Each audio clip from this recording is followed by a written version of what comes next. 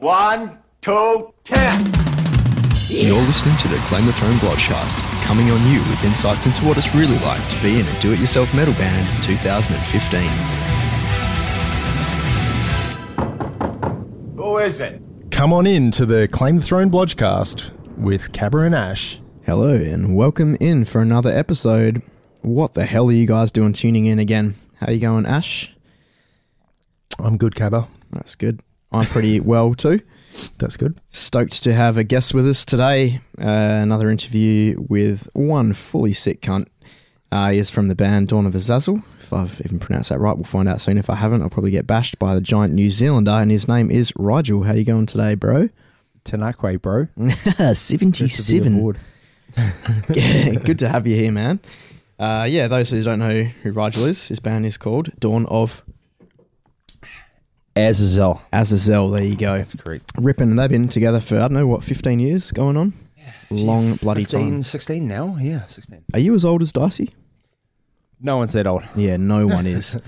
Not even God. Cool, man. We go on about our 10-year anniversary this year, but you've fucking trumped us quite easily. And you guys are over in Perth at the moment. They did play only last week at the Rust in Perth Festival, and they were very ripping. You can tell they've been together quite a while. Sounded very heavy, crushing even. Death thrash.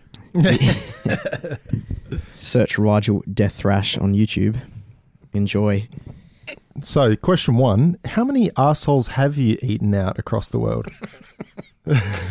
I think I've lost count, man. A bit of a rim master. Define what you mean by arsehole and define what you mean by eat out. It's probably... You can look at the show notes for pictures of what we're talking about. How many tin spaghetti pies have you eaten in your life? That's my first one, and Really? I hope it's not my last. Oh, good. Yeah, you'll get another one pretty soon, I'd say. Yes. We don't really know what we're talking about today yet, but there's a bunch of stuff we'd love to find out. Probably a good way to start would just be asking a bit about your 15-year or so history in the band and the New Zealand metal scene, just who the fuck you are, practically, if people haven't heard of you. Fire away. So is this the old biography introduction? Yeah, that one. Right, so we are called Dawn Of Azazel. That's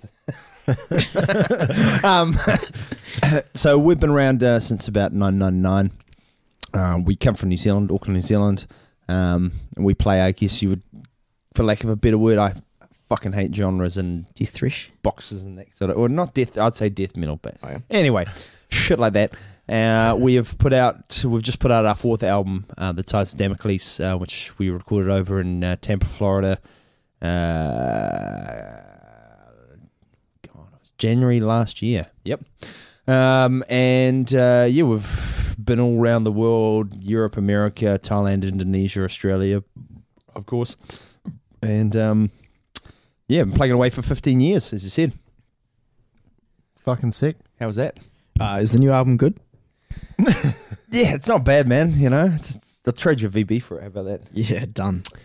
I did notice, because the audience doesn't know, you were on the 70,000 tons of metal cruise in the States that we were on as watchers and as players, and you were the highlight easily of the trip. Drunk as fuck, up at all hours of the morning, getting late night pizza every day. Rimming, fucking you name it. But yeah, you had those little digipacks or little mini promo things. Handed the around. QR codes and that was pretty fucking inventive. Yeah, I mean, it was a case of, because we did it ourselves, this last album. It's the first one we self-released. All other ones have been on Agonia Records, Ibex Moon Records, and Unique Leader, were our previous three albums. And this one we decided to do the self-release sort of thing. So it was a case of, it was a little bit, we almost signed with Unique Leader again.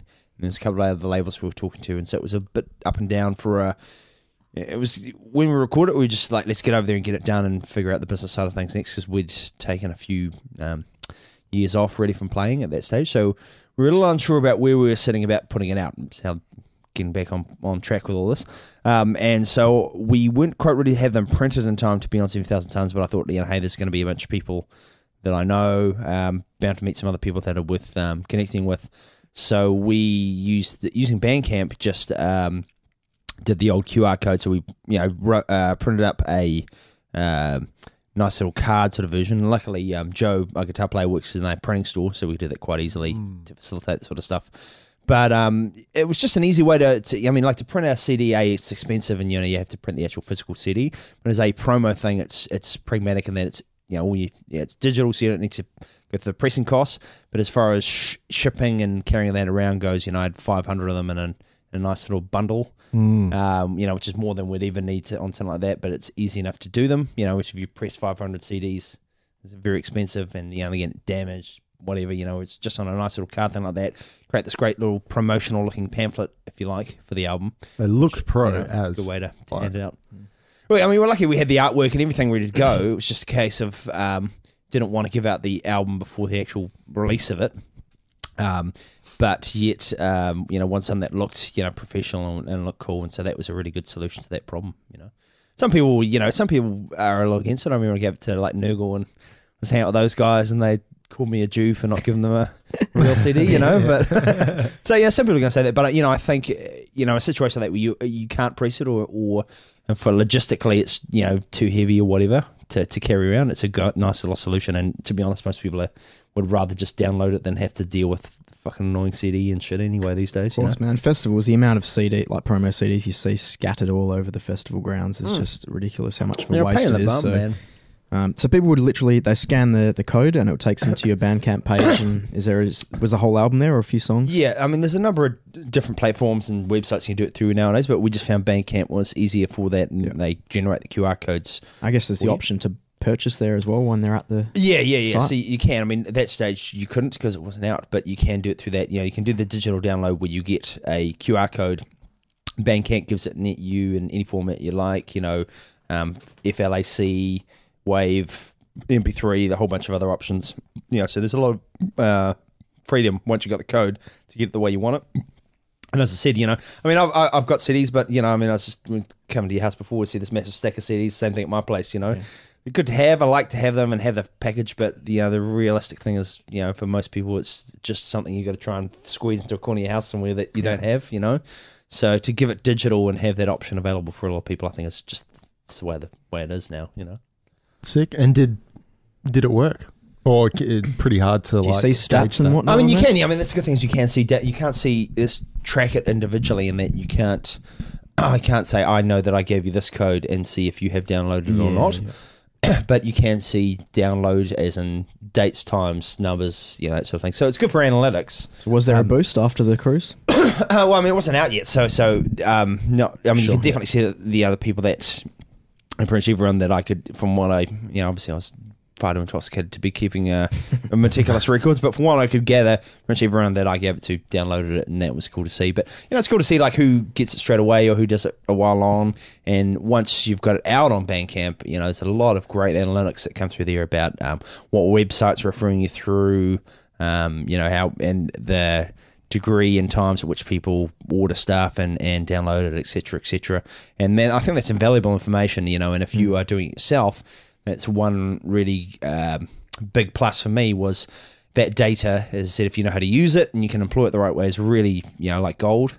And if you are doing it on label, they have that information, whereas we have it now, and we've got a very, we can see which countries play whatever song. The great thing about the streaming app is the great one. You can see how many people play. I think they cut off at like 10%, they call it skip. Anything between 0 and 10%, they call it a skip. 10% through to 60, they call it a half play or something, and 60 through to the end is full play. And so you can get a pretty good idea looking at that. Obviously, a lot of people are going to start on the first song and they're going to play less and less as you go through it, because people are just going to lose interest or have something else to do. But you can see certain songs that, far further down the track listing that people would play a lot more, or the skip to full play ratio would be, in a really good way, and say, oh, that's obviously a song that, people are, there's some good really consensus cool. that that's a good track.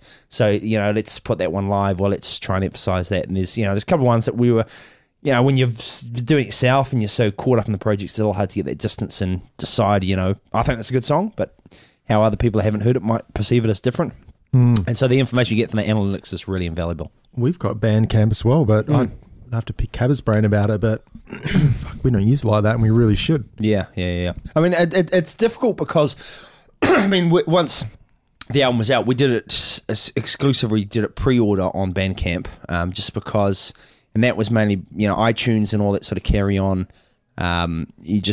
You don't get the money until quite a few months down the line, whereas Bandcamp, there's a slightly more fees, but it's instant, which makes a lot more sense to my mind. And I mean, like, there's a good example of a band at home called Tainted who I know those guys. They put out their own CD as well, and they managed to get, they're like in the top 20 or even top 10 of iTunes at home, Really? just because they're pre-orders, And, I wouldn't be surprised if we could have, achieved a similar or possibly even better feat if we'd done it. But they did it exclusively through iTunes to facilitate that. And that looks good on, on your Facebook or as a promotional thing. But at the end of the day, you're not getting that money for months later and all that sort of carry on. And to my mind, a lot of the way that the game shifted now was, yes, that's back in the day, that's the sort of thing that you throw around and say, hey, we're an amazing, famous band, look at that. But if you're getting cheated out of the cash or it's not working out for you, I don't care how famous you think we are, you know what I mean? It's about prioritizing ourselves first. Yeah. So I found Bandcamp, for all those reasons, was the best of the available options for releasing and facilitating getting it out to people. And with the streaming thing that you're talking about, is that the Bandcamp streaming? Yeah, sorry, that's what I was saying. Those stats are good, but I mean, you've got things like, say, Spotify and a number of other options that, or even iTunes and those sort of things where people can stream it.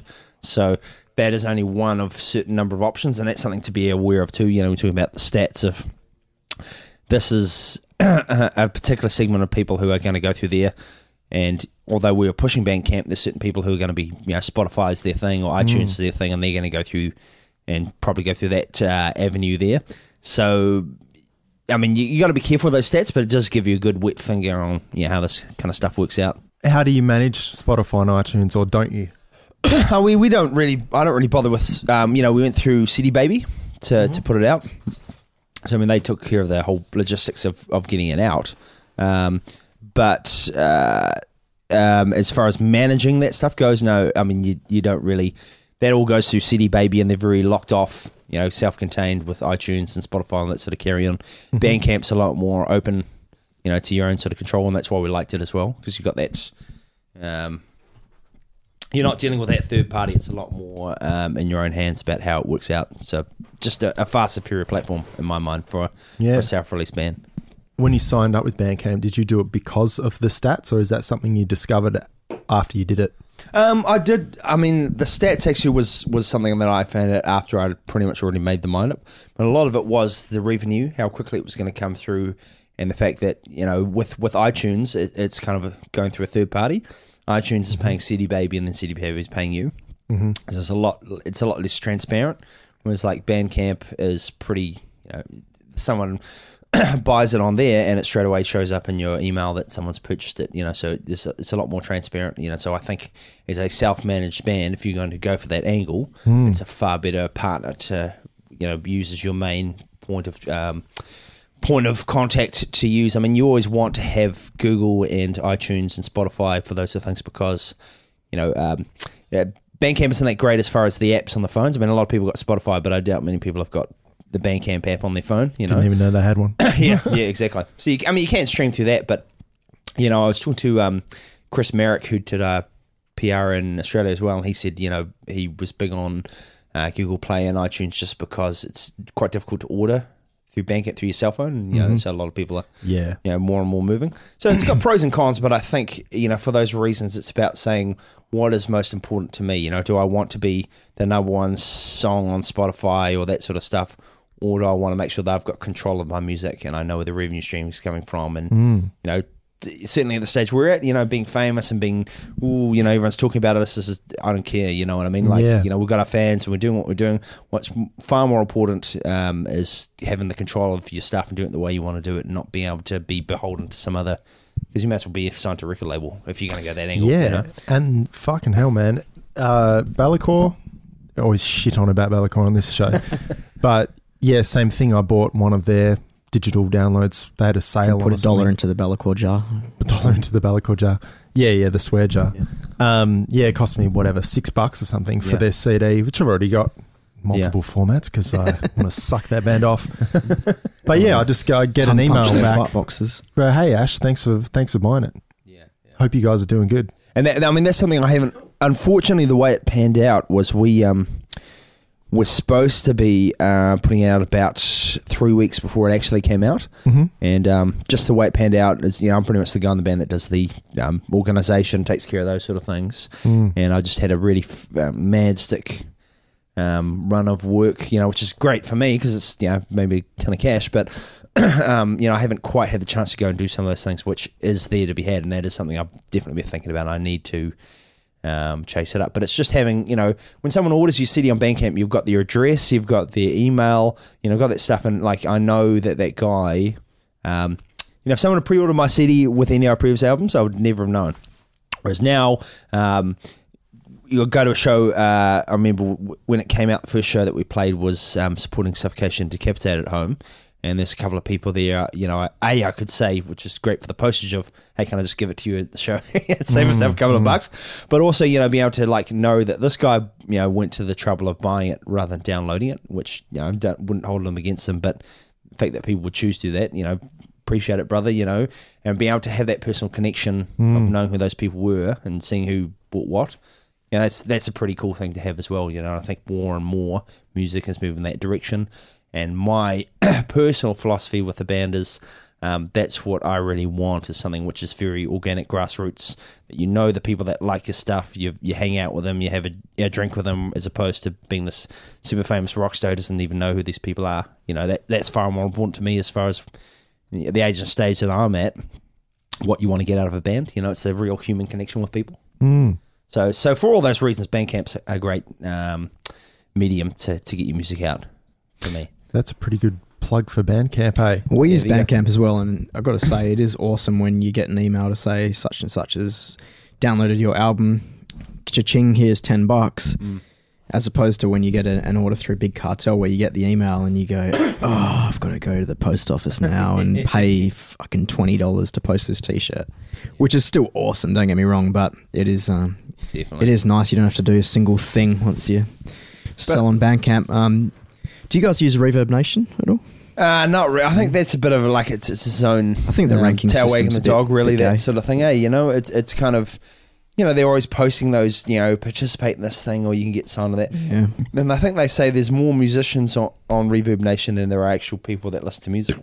Something like that, big pun. You're some gassy stats like as that. fuck, eh? So I can spaghetti edit pies, you on man. the back Edit later. the fuck out of Okay, that, but keep that if in. you need me to. But to my mind, Reverb Nation has got a lot of we used to use it because it's player, solely because its media player was all right, and we had some issues with every time I'd put, say, one of our previous ones on SoundCloud, you get some copyright infringement thing because I owned it. Didn't want to deal with the whole rigmarole, so Reverb Nation doesn't have that issue, so I'd chuck them on there. But I don't really rate Reverb Nation. I think it's just, there's a whole, you're the number one famous, biggest band in metal genre in Auckland. Wow, cool. That's really something for us, man. I tell you, Yeah. So that I think it is, for bands that are not wanting to bag anyone that might be in this position, but a young band that's looking to do whatever they can and pay whatever they can to get heard and get that thing out there. Reverb Nation, maybe there's a market for it, but I think a lot of promoters and websites like that are moving to a thing now where they've realised that there are a lot of young people with money to spare that will throw money in any opportunity to get their band out there, and we're kind of in a different age and stage than that, you know what I mean? So I don't think it's really a relevant format for us or a platform to get our shit out there. Bandcamp's way better. And, I was talking about that, reminded me as well that people can say, Bandcamp, they order it. We had a few of those say, hey, can you guys all sign it and send it to blah, blah, blah. And the ability to have that, which you don't have with iTunes or, any other way to order it, that's really cool as well, to allow that sort of personal communication. It's, it's really important. Wicked. Only, I guess with Reverb Nation, apart from the ranking system thing, they have, you can do your digital distro through it, so you get all the analytics to tell you how many downloads you've got via iTunes or what's happening through Spotify and that sort of thing as well, and it makes it kind of easy just to, you've already sort of got your songs uploaded there, and then they just do all the work for you. I haven't actually looked into that, so that's quite interesting. I don't know how you get on Spotify with your stuff. Have you got... Yeah, we mentioned your distro?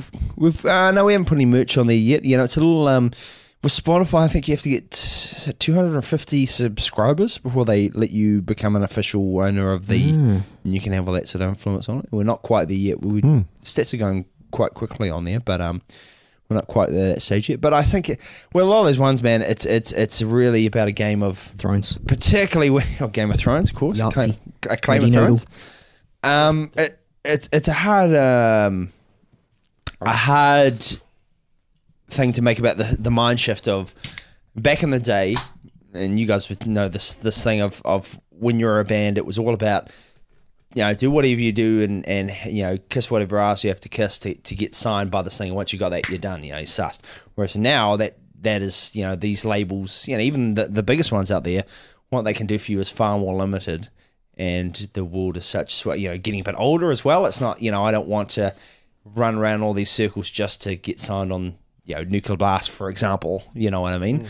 It's a lot more about thinking, what is this, what's in this for me? How does this work out for me in my particular situation? And the technology is there to facilitate that for you. That not everyone wants to be touring all the, 100% of the year and living the rock and roll lifestyle. For some people, they just want it as a nice little hobby on the side. Whatever that is for you, the ability now is that you've got the freedom to work out what that specific mix is for you and work out a way to deliver that for you.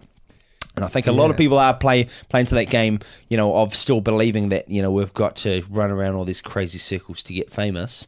But, great example for me is I remember Jim, from Claim Throne telling me about on Entrails, when they did a tour in the States, they got an RV and they just pretty much just worked in the mines for another week and just all chipped in and paid for it. Whereas the number of bands that would work for years and years, to get enough, hopefully that the promoter would pay you, in the States so that you could afford an RV. If you're driving an RV in the States, you're doing pretty well as far as bands goes. Whereas, that's a great example of playing the game and getting run around by all these idiots. Let's just get a job where we can make, an extra couple of grand in a couple of weeks and just pay for it ourselves. And then we don't have to be beholden to all these fucking scumbag cunts, you know what I mean? And we just say, "Oh, fuck you! I don't want to play your stupid game." So no, we'll just pay for it. And that's that whole buy-on thing, where they kind of hang you over a barrel. I mean, like we've had good experience with buy-ons. I mean, when we did our last Europe tour, that was back in 2007 with Immolation and Chrysian, we played. It was about, from memory, it was €4,000, and for that we were on a nightliner. The three of us, we had, food, accommodation, full crew, all the backline provided. So, it worked out to something around about, in Australian dollars, would be like maybe 130, 140 Australian dollars a day each. Mm-hmm. And when you consider all that, you don't have to worry. It's practically free. Really. Yeah. I mean, there's quite a few nights where, we're pretty diligent about trying to help out and make sure that we load out the gear. But there are a couple of nights, man, we just absolutely smashed. Wake up at like 2 o'clock in the afternoon, roll out of the bunk, and everything's all set up there for you, and that it's ready to go. Someone's selling your merch, someone's doing your sound. All you have to do is get up there and play on stage, and that, for the money that you're paying, that's a pretty good deal in my mind. How many shows was that? 36. 6 shows. weeks, 36 shows. All So right. that's a good deal. And it's not always that cheap, but to my mind, I would rather, especially where I am in this age and stage for that same thing, I'd rather just figure out how to get a job or a situation where you can make that extra money and pay it, so you don't have to stress about this sort of shit, and rely on these fucking unreliable people to deliver it, when you can be secure and you can control that shit yourself, And I guess maybe that's because we've also had a great experience with the buy-on when we did our UK tour. Same thing. We paid about 10 grand to be on a bus. Oh, less even. And then we had a backline. We had all the sorts, all the shit that you talk about, and same thing. You just a total mess, and you wake up and you're there, and everything's awesome. I think where we looked at the negative side of it were bands that were doing that, and we tried to say like buying on and buying in. So there was money, like a pay-to-play situation on top of that, and a lot of bands that we've heard rumours about, at very least, or if not known, have gone to the States, and they'll be opening this massive festival or something like that, but they'll pay 10 grand just to fucking be there. And then on top of that, they're paying for their accommodation. And it's not a nightliner and XYZ. It's paying to get on stage, and you've got to figure out everything else yourself. I see it as, it's just like business of any other sense. People are going to try and hustle you, and they're going to throw things. You got to be able to negotiate. You got to be able to, the point where you walk away and say, nah, that would be cool, but not for $10,000, whatever it might be, So it's a little bit of that sort of now going on, but it is, very much of, like you guys are saying, I would rather pay some extra money to not have to worry and to be able to enjoy it, to make the most out of it, to not have to stress about it. I think that's worth paying for. Our experience touring the States with Vital Remains and Incantation, that was, we had to pay for our own transportation. We had to sort ourselves out. Luckily we had Incantation help us out with the backline and the sound dude, but pretty much we're on our own things as far as getting ourselves to the show, getting the transportation, getting the ACOM, and that was a fucking nightmare, man. We paid, how much we would have paid for it? It was 3 weeks, and we paid probably about an AUD, it would have been 3,000-ish, to rent the car, to get the insurance, to get the extra couple of drivers and that kind of stuff. We were in a shitty minivan, like putting a sign out at the merch desk, hey, has anyone got a place to stay tonight? Getting in a hotel on the odd day and like trying to actually sleep in this ridiculous situation of a van just to get by. Like, man, I'd rather throw in some extra cash just to, to be able to have a decent-ish sleep, to be able to relax, to have fun, to enjoy it, because it comes through with how you perform on stage as well. And so it's that shift of, am I going to try and, we all know how hard it is to try and scrape pennies together and make money from music nowadays. If you see it as a job or a revenue stream, you're a fucking idiot in my mind. Better to see a way of, as I said, this is an expensive hobby, and how can you make enough money out of your situation at home where it can help it out, and hopefully the band does enough where, you pays for a good chunk of it, and you just need to kind of top it up yourself to be able to have a really good time and, live like a rock star, in quotation marks, you know what I mean? I would rather have that existence than, try and figure out how to kiss the ass of someone on the other side of the world where they would pay me some amount of money. Yeah. Or rim someone else on the other side of the world, So it's in terms of, I guess, having a job in one life and being a rock star in the next life. You're a pretty professional dude. You've always had, career paths and stuff as far as we're aware anyway. Do you think it's hard to balance those two things? Like, you got to get annual leave or whatever to go on tours. Do you have, what's your background like there? And well, can talk about it, Rigel. My old job, which some people may or may not know, for the majority of the time that we've been playing, was in the police, and that was actually a really good. The band? Is that in the No, I wish, man. Fuck, that would be fucking awesome. I love the police. Unfortunately, no, this is the other police. It kind of sucks. The pigs. the Pigsbury. Yeah. The fucking Pigsbury. But that was really good, man. They were really good. They were good annual leave allowance. I think it was close to 2 months a year. If you're on shift work, with all the other, and we didn't have paid overtime, but it was kind of shitty overtime actually. It was like if you work more than 8 hours over in a week, starts to add up hour per hour, so it's not great. But there's, a couple of other allowances that if you work in shift, you get something close to 2 months a year, which is good, as far as the time off goes. But it is balancing, I guess. Obviously, if you type my name in Google, you'll see sometimes if you've got a very clean cut-ish sort of job, it can kind of come back to haunt you, and that's something to balance. But I think it's more and more, that went down like sort of 10 years ago, so the world we're in now is a lot more open and honest, and people are a lot more real about realizing that, I remember when you're a kid and they're like, oh, you play that heavy metal music and you've got to be like worshipping Satan and killing cats and all that sort of, people are a bit more mature about it nowadays, you know what I mean? They realize you can be into all this weird kind of stuff and not be a fucking psychopath. I think the internet's responsible for a lot of that, which is good. But you still got to deal with some of the cultural aspects of it. But I think it is, part of why I left that job was two things. One was, just fucking sick of the whole culture of it and having to deal with some of the head fucks that goes on like that. Yeah, try being a cop in Auckland, eh? Yeah. Fuck that. It's terrifying driving there at night, let alone fucking being a cop. But it's not just that. It's that, anyone that's worked in a reasonably, straight-laced job, not hospo or something like that, where you've, tattoos or something where you can show your true colours a bit more, where you've got to, wear a corporate-y sort of thing or, dress a certain way. There's a pressure on your soul, if you like, you know what I mean? It kind of bends you into the shape you don't want to be for 8 hours a day, and that can fuck with your brain. And, the police, they were kind of, in some ways, they're really good, but in other ways, it was definitely an organisation that, will kind of bend you into thinking one way of, no matter how defiant you are, it's going to shape the way you think. So I was, it's kind of wanted to get out of that vice, if you like. But also trying to, now when I'm doing self-employed, it's hard not having the consistent paycheck, but the freedom of creating a situation where I am now where I'm getting pretty good money for what I'm doing, but also be able to hang out here in Perth for a couple of weeks, not having to get annual leave, being the master of your own schedule.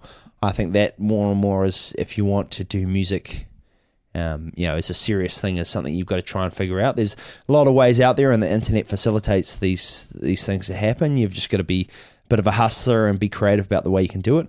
But I think more and more about professional musicians are not going to be people that live off music and as a rock star in the old school traditional sense. They're more people that have a situation where they can go on tour for 2 weeks or 3 weeks, and they probably don't make a ton of money, but they make enough to survive, and they've got a situation or a however they make the cash where they can come back and take a couple of months off and still be able to keep things going. So I mean that would be the my take on how this goes, is that it's hard to balance, and if you really want to do this as a serious thing, which I do, and I really want to keep plugging away at music until I can't play music anymore because I'm an old decrepit cunt, you got to figure out a way to have your own professional situation, your job, whatever it might be, where you can somehow convince people to let you fuck off to some other place for a couple of months, really, a year, if things are going all well, but also be able to pay your bills at home, and it's out there. You've just got to, it's kind of scary trying to figure it out, especially having left such a stable job like the police was, to try and get a situation where you can. But if it's what you want, that's the change that you got to try and make, and it's out there to be found. You just got to go out and learn a little bit and have a bit of faith in yourself. But I think relying on music as a way to support yourself is not the future. You need to be creative and think about how you can get a job or some other shit that enables you to mesh the two together. Ripper, dude. Fuck yeah. Good answer. And mega long rant. Yeah. Highlights, how important money can be. So I mean, if you've only got 2 months a year and you get 2 months worth of touring, you got to really make it count, and you got to make the most of your money. Don't blow it on some shitty buy-on that's not going to be beneficial or whatever. Save it for some really awesome tour, and make it count. And I guess if you have 2 months per year leave, but you get 4 months worth of touring offers, then what? Can you get unpaid leave as well? Some employers will help you out with it as well. I guess as a self-employed decrepit cunt like Rigel, you'd be sweet. But my one could have, you could have had that, but you got to make that. It's that thing of some point, if you all goes according to plan, that is potentially going to come up. And what are you going to choose? Are you going to quit your job so that you can tour 4 months a year? And I mean, that's a difficult one to answer, man. Like I could see answering both ways to that. On the one hand, you want to follow your passion. The other one, let's not be an idiot, man. This is, you're going to take 4 months off and you're going to have a great time, and then you're going to have these bills to pay, and you are the guy that kind of got ripped by believing this, dream which doesn't add up to reality. You know what I mean? So it's a hard one to do, and I think that's what it's really about, is getting a good picture on, what does music mean for you, rather than the old model, which is just like play a million shows, give everything you got at it, and you'll get signed to the magic deal, and you don't have to worry anymore. You can just live like a rock star. That's not going to happen. So you need to think of a smarter plan, and you need to be a bit more creative and have a bit more vision about where you're going with this shit. Good stuff. I've quit a few jobs over the years and time it like just before going on a tour, so save up your annual leave payment and whatever, and get paid out as you leave. But then you do get back and you're stuffed for a while, I guess. Yeah. Or Jim finds it hard at the moment because he's juggling Claim the Throne with Distant Tomb, and Entrails is like not really doing anything at the moment. Yeah, because he's so busy elsewhere. He's got his eggs scattered across baskets. He does, and he's struggling to pick up work because that wasn't me, by the way. It was only for short periods. But he gets period. Because let's say you've got that 2 months a year or something like that, and Jim's not quite in that situation. He's like halfway between a self-employed. He's like a contractor basically, And if there's if the contracts aren't on at the time that you've got that you're available to work, what the fuck do you do? And it's a hard thing to do, man, because, I mean, like I said, you've got to make that call of, he is really, out of the people that I know personally really well, he's probably the guys the closest to living the dream as far as touring and being on, doing music all the time. But, man, you got to make a call at some point about, how if this all falls over in 5 years, or you break your arm, or some unforeseen circumstances happens, how are you setting yourself up for the future? What's the 10-year plan for this sort of carry on? And that's that thing of when, be careful what you wish for, because you might get it. And that's kind of, I guess, without wanting to jump into Jim's shoes here, it's someone that situation might have, and anyone that might be listening that's in that role might come across of, it's great to be on tour all the time, but when you have to make the choice between making, a couple of grand and going on tour, and this is the fourth or fifth one you've been on this year, it's a bit of a difficult decision to make. Like, I'm luckily now, like what I'm doing, which is sort of teaching facilitation sort of stuff, and it's really good where I get paid close to a grand or possibly even more a day, and it's higgledy-piggledy here and there. But I'm certainly possibly going to have to deal with the same situation at some point of deciding, do I want to... I've got this tour, and right in the middle, there's a thing where I could make sort of $6,000 if I, had, say, for example, 6 days of work straight in the middle there. To give that up to be on tour in, Europe for the, let's say it's the second or third time that year or within a couple of years, that's a tough decision to make, man. That's some money that you might not get otherwise, might not come around. You don't know when your next paycheck is. So balancing those things out and having a really clear set of goals and priorities about what you're about, and being able to make those decisions quickly without, regretting later. That's a big part of, I think, what you need to have as a musician in this day and age as well. You mentioned on the car ride on the way over that you use Evernote. And are you familiar with that, Cabba? I am, because I listen to the Entrepreneurs on Fire podcast, and he mentions that every single episode, which is once a day. Thank you, you goddamn fucking nerd. Yeah, but I've never actually used it myself. I've looked into it a bit. It looks pretty awesome. Wouldn't use it myself. I think I'd just like freak out if I hadn't have that anymore. I don't know how I'd keep organised with all my shit without something like Evernote. And that's in your business life, but do you roll that over into music as well? Oh, massively, yeah. Because, for me, the big thing, if you're talking about balancing business and life, there's a thing in it, I actually forget the term for it, but I've been... I was looking into it a couple of months ago, and I really want to do some more reading into it. But it's basically that when you're shifting between priorities, like you're thinking about, let's say you're thinking about your hobby at home, and then you start thinking about your job kind of shit, to make that shift of being able to get in the zone and not forget all those little bits and pieces, it takes about half an hour of time. And so the hardest thing is when you're doing a band, and you've got your job, and maybe you've got your personal life, you've got all these sort of fragmented worlds that don't exist in the same ego space. If you're shifting between all three of them, and you're multitasking, like it creates really strong anxiety in your brain. That's been researched, but it's also, you just forget all those little bits and pieces, and then you remember, oh, that's right, I was supposed to pick up the eggs when I was supposed to be coming home, because I've been thinking about the band, all day, or freaking about something else.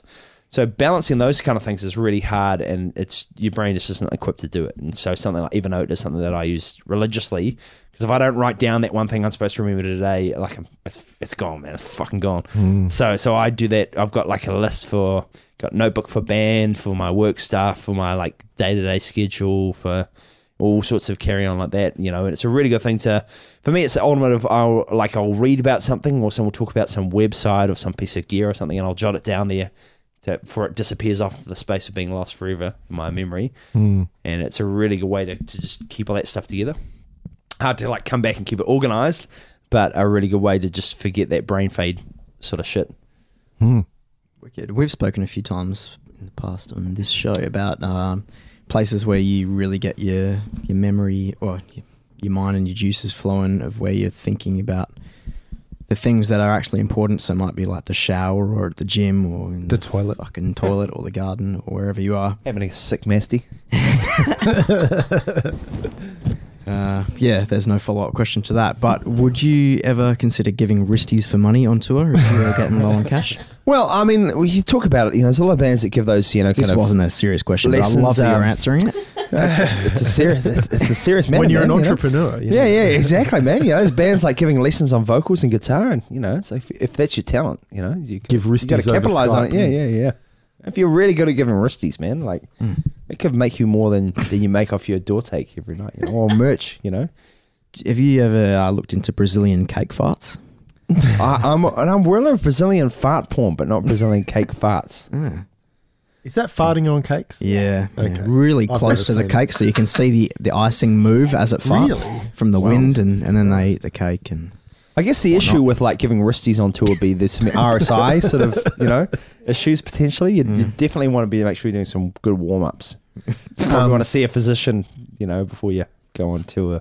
Where I first met you, which I can't even remember what year that was, when Discord went through New Zealand. Yes, And do you remember when that was? I think it was 2009, maybe 2008. 2000, yeah, something like that. Anyway, Yeah, one of those years. on that tour, we had a week in Sydney, and we were all, Owen and I had this thing on tour where we try and live on $10 a day just to be able to last through the whole tour without blowing too much cash. Anyway, I could never stick to it. It's impossible. He was fucking good at it. And we'd do things where we'd go in together, $5, and we'd get like a side of beef that was on special. And then you'd cut it in half and go down to a park and cook you'd have like half a kilo of meat each, basically, and that'd feed you for the day. Anyway, he tried to not quite give wristies, but he tried to busk in Sydney during peak hour. Did not make a fucking cent. And I was supposed to go with him just with a pair of drumsticks and like do some shit. I was too embarrassed. I couldn't do it. But yeah, he really tried for like 2 hours or something like that. He'll correct me on that, probably half an hour. Nothing. And it's a bit like that on tour. Like you can't, unless you're selling shirts or unless you're selling CDs or something like that, you're not working, so you're not getting paid. There's got to be something. I see it as like in two minds, man. Like, you know, I mean, yes, you got to be like as creative and as much of a hustler as possible. And that, you know, I see the whole giving lessons thing as one angle of that. And there's a number of ways you could cut it. But the other angle for me is like, it kind of cheapens your brand and what you're about, you know? Like I remember back in the day, it's would have been like 2010 or something when I first saw Niall was doing that. I was like, man, really? You know, you're kind of stooping to that. That's really what it's about, I guess, you know, is you could say, Carl Sanders could be, fuck you, I don't give a shit what you think, you know, I'm making my fucking dollar and that's what I do. Or on the other hand, you know, the way that I personally would see it is that I'm not fucking making money of the shit anyway, so I want to keep it pristine and as, you know, artistically perfect as I can. So I would rather just not have to deal with that shit and not think of that sort of stuff and see music, as I said, rather pay some more cash, enjoy it, do it the way I want to do it, you know, perfectly, or as perfect as you're fucking able to afford, and just relax about it rather than trying to get all hustly and creative and get blood out of a stone, which it really fucking is with music a lot of the time, you know what I mean? Well, Discord was a serious stone to be squeezed. So yeah, I can see that. But we were pretty much just wanted just more money to live day to day, just for fun. Yeah. Whereas, yeah, I can see how that's a bit crazy because a lot of bands do that. Like big bands, bumped into a guy at a gig, and I said, "Oh, what are you doing here for the show?" "Oh, I'm getting a drum lesson upstairs." At the gig. I'm like, whoa, really? And I didn't even know that they were available, but I think in this instance he hit the guy up personally. And, you know, in that case, I'd probably do that for someone. But, yeah, you do see a lot of guys advertising, and unless they already do the clinic thing, it is a bit strange when you see, I'm in town this weekend, can give lessons. I see it as like, I would rather just give that guy a lesson for free than charge $20 for it, you know, and you know, you could see how that could go either way, but I would rather be, you know, so if someone asked me, send me that same message, rather than me thinking, yeah, cool, man, I can help you out, it's probably going to cost $20 sort of bucks, you know what I mean? I'd rather say, look, hey man, I can only do it for 20 minutes or something, but yeah, I'll do it for free, you know, because you know, I appreciate you having interest, or, you know, the fact that you want to actually ask me about it, you know. And it's, you know, I just don't, to me, I see music as something completely, more and more it's going to think it's a separate thing from money. If you want to think about money, get it somewhere else. Music is something where I can be in this other city in another fucking country and hang out with some people in their house and then give me some fucking beers, you know what I mean? That's something you can't pay for, man. If I was some random dude, no way in hell I could, you know, or you'd be paying for the nose for it. That's something that was just invaluable, and you can't fucking quantify the value of that. And that's what you get from music, to my mind. You know, it's the connections, the personal contacts, you know, meeting cool people and hanging out and having fun, you know, that sort of stuff. And so, to my mind, don't cheapen it with money and try and get that as part of the equation. Treat it as something separate and just be as, you know, deliver as pure a vision in that sense as you can. Like, do the music as perfect as possible, figure out the money, other stuff some other way. Because it's much easier to make $100 out of your job than out of music. Yeah, and I guess if you look at how much it costs in flights and time and stuff just to get to that one city, to spend the very little of your time there. Like, I mean, when we went through the UK, we're in Dublin for, I think, like maybe 15 hours. Yeah. Something like that. And half of that is the show. Yeah. And so you think, fuck, like, how am I going to see this city that I may never go to again in 4 or 5 hours, you know? So, yeah, would you want to use it?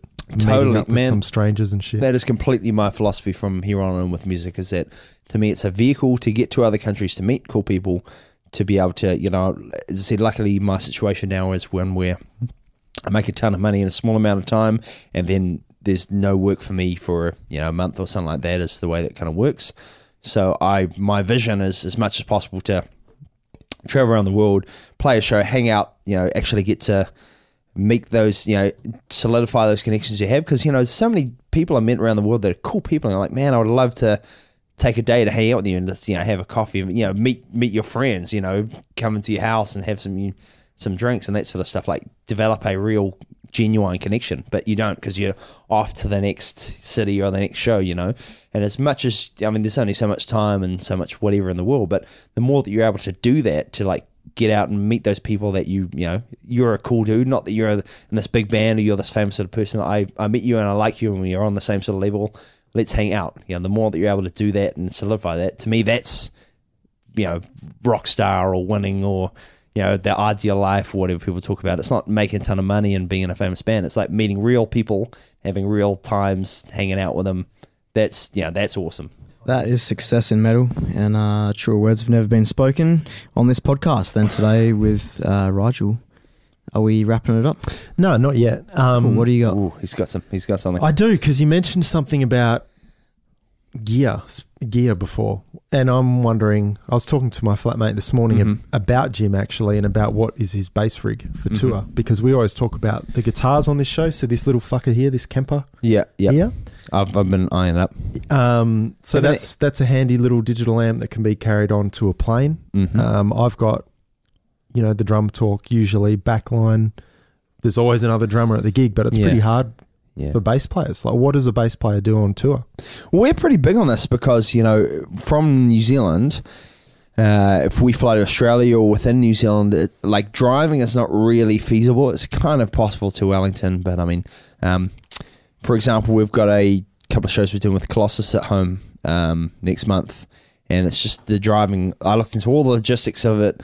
You know, even with they're a 5-piece band and we're a 4-piece band, with the airfares, it's still cheaper to fly than it is to rent a car and deal with, you know, it's just ridiculous. So flying is the way that we do shit, and what that necessitates in this part of the world, for those of you that might not be down here or have an awareness of it, is that everyone has a 20 kilo one bag limit. More and more it's becoming not so much a weight, it's one bag that weighs 20 kilos, and then you have one piece of carry-on luggage that is 7 kilos and one small additional item. We are the masters of fucking without it. You know, on this one here, we figured out we had the 4 of us, and we had 12 items of carry-on that we had to figure out from there about how to rip them out and work it all out. And that, to me, that's a big one of come back to what we were asking about the gear, is figuring out something that works into that, you know, is not only is going to be small and light and portable, but is going to fit in one bag, you know. It's not going to be like this little hanging on little thing, you know, 6 little tiny things as opposed to one thing you put in a bag.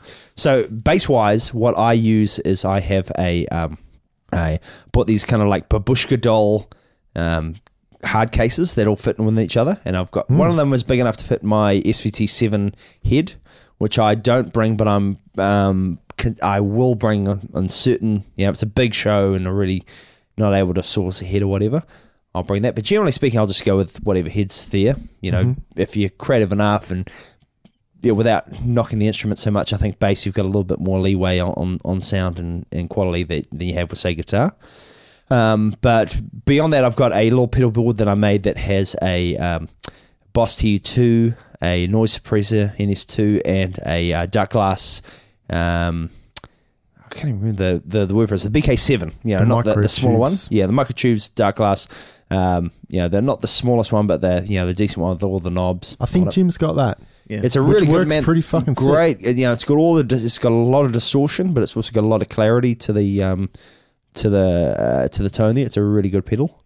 So I use that, and I have a Line 6 wireless unit that I use for that because I'm such a fucking unco gangly kick shit over cunt. I'm notorious for it in my band, pulling kicking out every cable and stumbling over everything. So I'm big on wireless because it just makes life easier. And that's pretty much my rig is that there. So I'll bring the pedals. I'll bring the head. If we got a decent support show, say over here in Australia, I'd probably bring the head if I wasn't guaranteed one there. But I'm really looking to one of those TC Electronics. They're really portable, man. A lot of those portable amps are becoming more and more, guitar as well. Like Joe's actually got one of those mini rigs. They're like 20 watts, and they got so much volume. Brand? Which Mesa. one? It's a Mesa the mini rectifier. Yeah, they're awesome, man. They've got everything you'd want out of a rig, and they're tiny. They are totally on a plane portable. So to me, it's having a rig like that, and it will depend on the situation they have, and that's what I'd normally bring is that and the bass. And cables, other etc. But beyond that, it's really we're always changing that shit up. For example, on this one, we've got these stage side banners. You know what I mean? And they're on their own little cases, and so we had to figure out how to kind of wrap them together in a way that looked like it was one thing. So they could do that. So a lot of it is the hustle and the way that you can hustle the checking guy and that kind of stuff. Our old favorite trick is you check in the bag, just kind of put your leg under it and lift it up a little bit, take a little bit of the weight off, things like that. We've got lots of, or checking all the bags, and then they always tell you to go the oversized, area, and then just stuff all the shit from your carry on in there. Once you've already been weighed. Classic move. Yeah. Classic pro move. What about your get up? Do you wear leather or boots or anything like that on stage that's heavy to pack? Nah, yeah, I mean, I used to, we used to be quite, like on our first album, we had quite a lot of spikes and that sort of carry on, which now we're a lot more just t-shirt, jeans sort of style. But it is, it depends, man. I like to bring some good boots, but a lot of the decisions you make about what you wear on the plane as well is that kind of stuff. And sometimes you have a horrible plane ride because you got to wear this, ridiculous shoes or 10 layers shit. of hoodies. Yeah. Full of your pockets, full of fucking cables and shit like that, So I do, but it is it's a lot of those decisions I make. You got to be really economical about what you're wearing and all that sort of carry on there. Yeah, one-worded answer, but it is funny though because Dicey rang me the other day and said, "Hey man, because we're going to Japan. Is it next month?" You find the dates now at clemensroom.net. It is next month. Awesome. And he said, "What are you bringing this time? Do you need? How about you leave your cymbals at home, and how about you let this and that? What can you do with that?" Well, it's because even when you're booking the flights, you want to include as much baggage as you're going to need because if you go over at the airport and you have to pay extra, it costs way more. So if you can factor it in when you're booking your flights online, and I think it's a unique thing to this part of the world, man. Is bands from America and Europe, they don't really have to. Well, they've got one flight, and maybe they're going to get raped on that one flight as far as what they pay, but and then they've got 24 shows driving that they don't have to worry about. Whereas for us, it's, if you fuck up. If you fuck it up, you're going to get raped 24 times in a row. So it's a definitely a big part of being in a band is learning how to pack effectively. Yeah, the fucking Tetris gymnastics I've done in my pedal case that I carry on, and just pretty much working out for a solid month just to be able to carry 48 kilos in just a small bag with pedals and triggers and bloody all and never say trigger in a fucking airport. Never say that. Never fucking thought of that. Did that on an international flight and got some serious looks. I went, whoa, I didn't, because they all thought 3 dudes turned around and stared at me and were like, "Did he say trigger?" No, it's drums. And they're, drum. I'm like, oh, okay, fuck. Louis Rando gave me tips as well about, I never take a snare on tour. That kind, just shit like that. Really? I'd usually take a snare. Yeah. Because it's one of those personal things. But he said, man, it's all about the tuning. If you can just tune it I can tune a shitty snare. Like, he's just got it down, you know? He's played in some fucking shitty countries too, man. Oh, Like, yeah. So it's just all about those little tricks. And yeah, I'm definitely better at tuning these days. And look, pedals are a given. You got to bring your pedals. Yeah. They're that most personal thing. And then I reckon next to cymbals.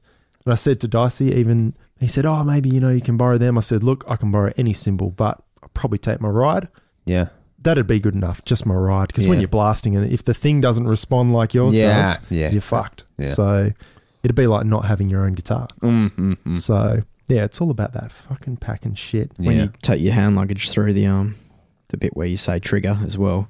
Trigger. Man, you got to think about what you got in there, because these little Kempers that we've got, every single time you have to unpack everything that's in there. Take your laptop out, take this out, explain what this is, take your belt off, take your shoes off. Because I'm the gadget dude in the band. I always got everyone else in my band hates like Wi-Fi and internet and smartphones and stuff, and I'm the guy with like a zillion laptops and cables and chargers and shit like that, and it's that same thing as well of, when you're pressured for time, having to unpack all the stuff, take the laptop out and then get it back in, and it's a whole nother, skill of being in a band almost, eh? I'm sure I've mentioned it on the last 20 podcasts, but I've taken my trigger module with me. Yeah. Not just the module, but the leads and everything that goes with it, the power. And I'm the most nerdy gear nut fuckhead in the whole band. Triggers haven't worked in a single country. Really? I plug them in. Everything's supposed to be good. Different power packs. Everything like totally sorted. Haven't worked once. Lucky I'm a beast on the kit. But it's one of those things that I've almost got to the point where I've just given up on the fucking things and almost bought a microphone, because like bands like Cannibal Corpse, who are that old school, they have certain microphones that sort of give that similar kind of sound. And I'm like, fuck, why don't I just buy a little microphone? You're still relying on, we're big on triggers just for that sole reason of kicks are so essential, especially for our shit, where it's like double kicks going over pretty much every riff. Yeah. Play, you know what I mean? To have that, consistency of sound is really, really important. I mean, our last album was all completely no editing, no replacing, just completely punch-ins and the natural drum sound. But triggers, of course, it's the way we kind of see it. Yeah, well, one way or another, even if you Fleetwood Mac have bloody triggered kicks, you know what I mean? If they want that same defined kick drum sound, because the kick is such an important part of the actual sound of an album, even on any fucking style. Especially if you're a heavy metal rocker, man. What do you got? Mate, I feel like we should wrap it up. We've probably been talking for about 4 hours, but I feel like we could do this again, Rigel. So we could. I blame Victoria Bitter. Yeah. I start getting all teary-eyed and waxing on about. Can you get VB in Auckland? You can. It's fucking cheap as fuck. Actually, my local bar, they got what's called a bum beer. Oh yeah. And it's VB wrapped in a brown paper bag for $5. Which is quite significantly cheaper than everything else. So like a long neck. Delicious. No, just that was little glass stubby ones, Yeah. I'm quite a fan of those bum beers, when you're a little hard for cash, it's a bit of a refuge for the downtrodden. What did we have over there? Tui and DB? Is it DB? That's they're the worst, man. They're the worst too. Are they also the cheapest? Because that would explain things. Yeah, pretty much. What's the other one? There's one more. No, that you think of Starnlager maybe? What's the metal capital of New Zealand? Probably Auckland, man. Yeah. There's a lot of depends how cool you're talking, if you're looking if you're an 8-foot sativa or sativa, whatever. I can't pronounce the fuck, I'm drunk. They're all from Auckland. Yeah, whatever. Yeah, over there it seemed that there was just tons of melodic death metal, but like Arch Enemy style melodic death metal or deathcore. But that was probably the crowds we were playing. Pirate rock. Pirati rock. Heavy pirate rock. Hard pirate rock. It kind of changed a bit. I mean, it's kind of like, the whole doom cult, war metal sort of shit's kind of been big and come and gone as well. But it's just like, for those of you out there listening, who've never been to New Zealand, it's like pick the shittiest small town in your city and make a country out of it, and that's pretty much what you get. Oh, come on. Without being too mean, it's a reasonably good encapsulation because it has that same isolation and that same futility and sense of Yeah. You know, if you wanted to be in a big, you know, whatever place, you probably would have figured out how to move somewhere else, sort of thing. You know, so it does have that same mentality and that culture behind it. So what do we do to wrap this? Well, can we play a Dawn of Azazel song on our show? Is this the point where I've got to like suggest one? If we're allowed to play one. Well, I'll have to talk to my. We'll give you a sweet. I have to talk to our record label's legal department, which is me. Yep. And hold on. Yeah, you got approval. Yeah. Sweet as. Come back, yeah. Sweet as, bro. What's the best song on for the new album? Probably. Fuck, man. Something with a QR code. What's the one with the best analytics? Okay. So what's the song got that's the been best? skipped the least? What has the best analytics? Is last time I looked, and this one we actually. So newsflash, we're probably going to be doing a video for us as soon as we go home. Oh, you heard it here first, folks. Is in Craigie. Breaking news. In Floyd's Feet Studios. Would be the song Damocles off the album The Tides of Damocles. Beautiful. Track 9. Ripping. Thanks, man, and thanks heaps for coming on and sharing your awesome knowledge with us and all the listeners. And what would be the best way for people to find out about you and the band? Their website addresses and emails and whatnot? Yeah, so if you just type DAWN, Dawn of AZAZEL into Google, you know, Facebook, Bandcamp, and that'd be the only one we use. Like, you know, Instagram and all that other rubbish. You know, we try to keep it as simple as we can, you know. So those would be the two. So yeah, just type in Dawn of Azazel and it'll come up. Cool, man. And, Any shows coming up as well? We're playing Living Death Fest. Down, mate. No, don't have to yell. was that a bit? No, must be all right. those VBs I've had. I blame it's that feral beer that you've been making me New drink. Zealand Death Fest? Well, speaking of VB, we're playing in Melbourne. Oh, yeah. At the Living Death Fest on the 29th of August, and we have two shows at home with Colossus from Australia are coming along with us as well, in Wellington and Christchurch. Christchurch is the 21st of August and Wellington is the 22nd. I've got it right. And working on some other stuff overseas, which hopefully is going to be confirmed soon. We'll see what happens with that at the moment. So yeah, that's it. Sweet. Well, everyone should get along to those shows. We won't get to the August ones because we'll be in Japan, so suck shit, cunt. Oh. And yeah. I'll be surfing on the boat again. Game of Thrones playing on a boat, I'll be there.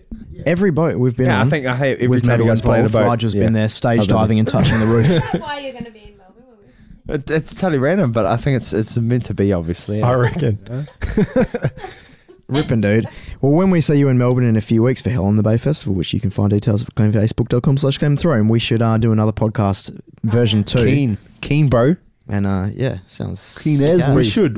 The thing that we didn't touch on that I wanted to was the recording of the new album. So maybe we do that next time. Wicked. Thanks, Rigel. Check out Dawn of Azazel. Thank you very much for having me on.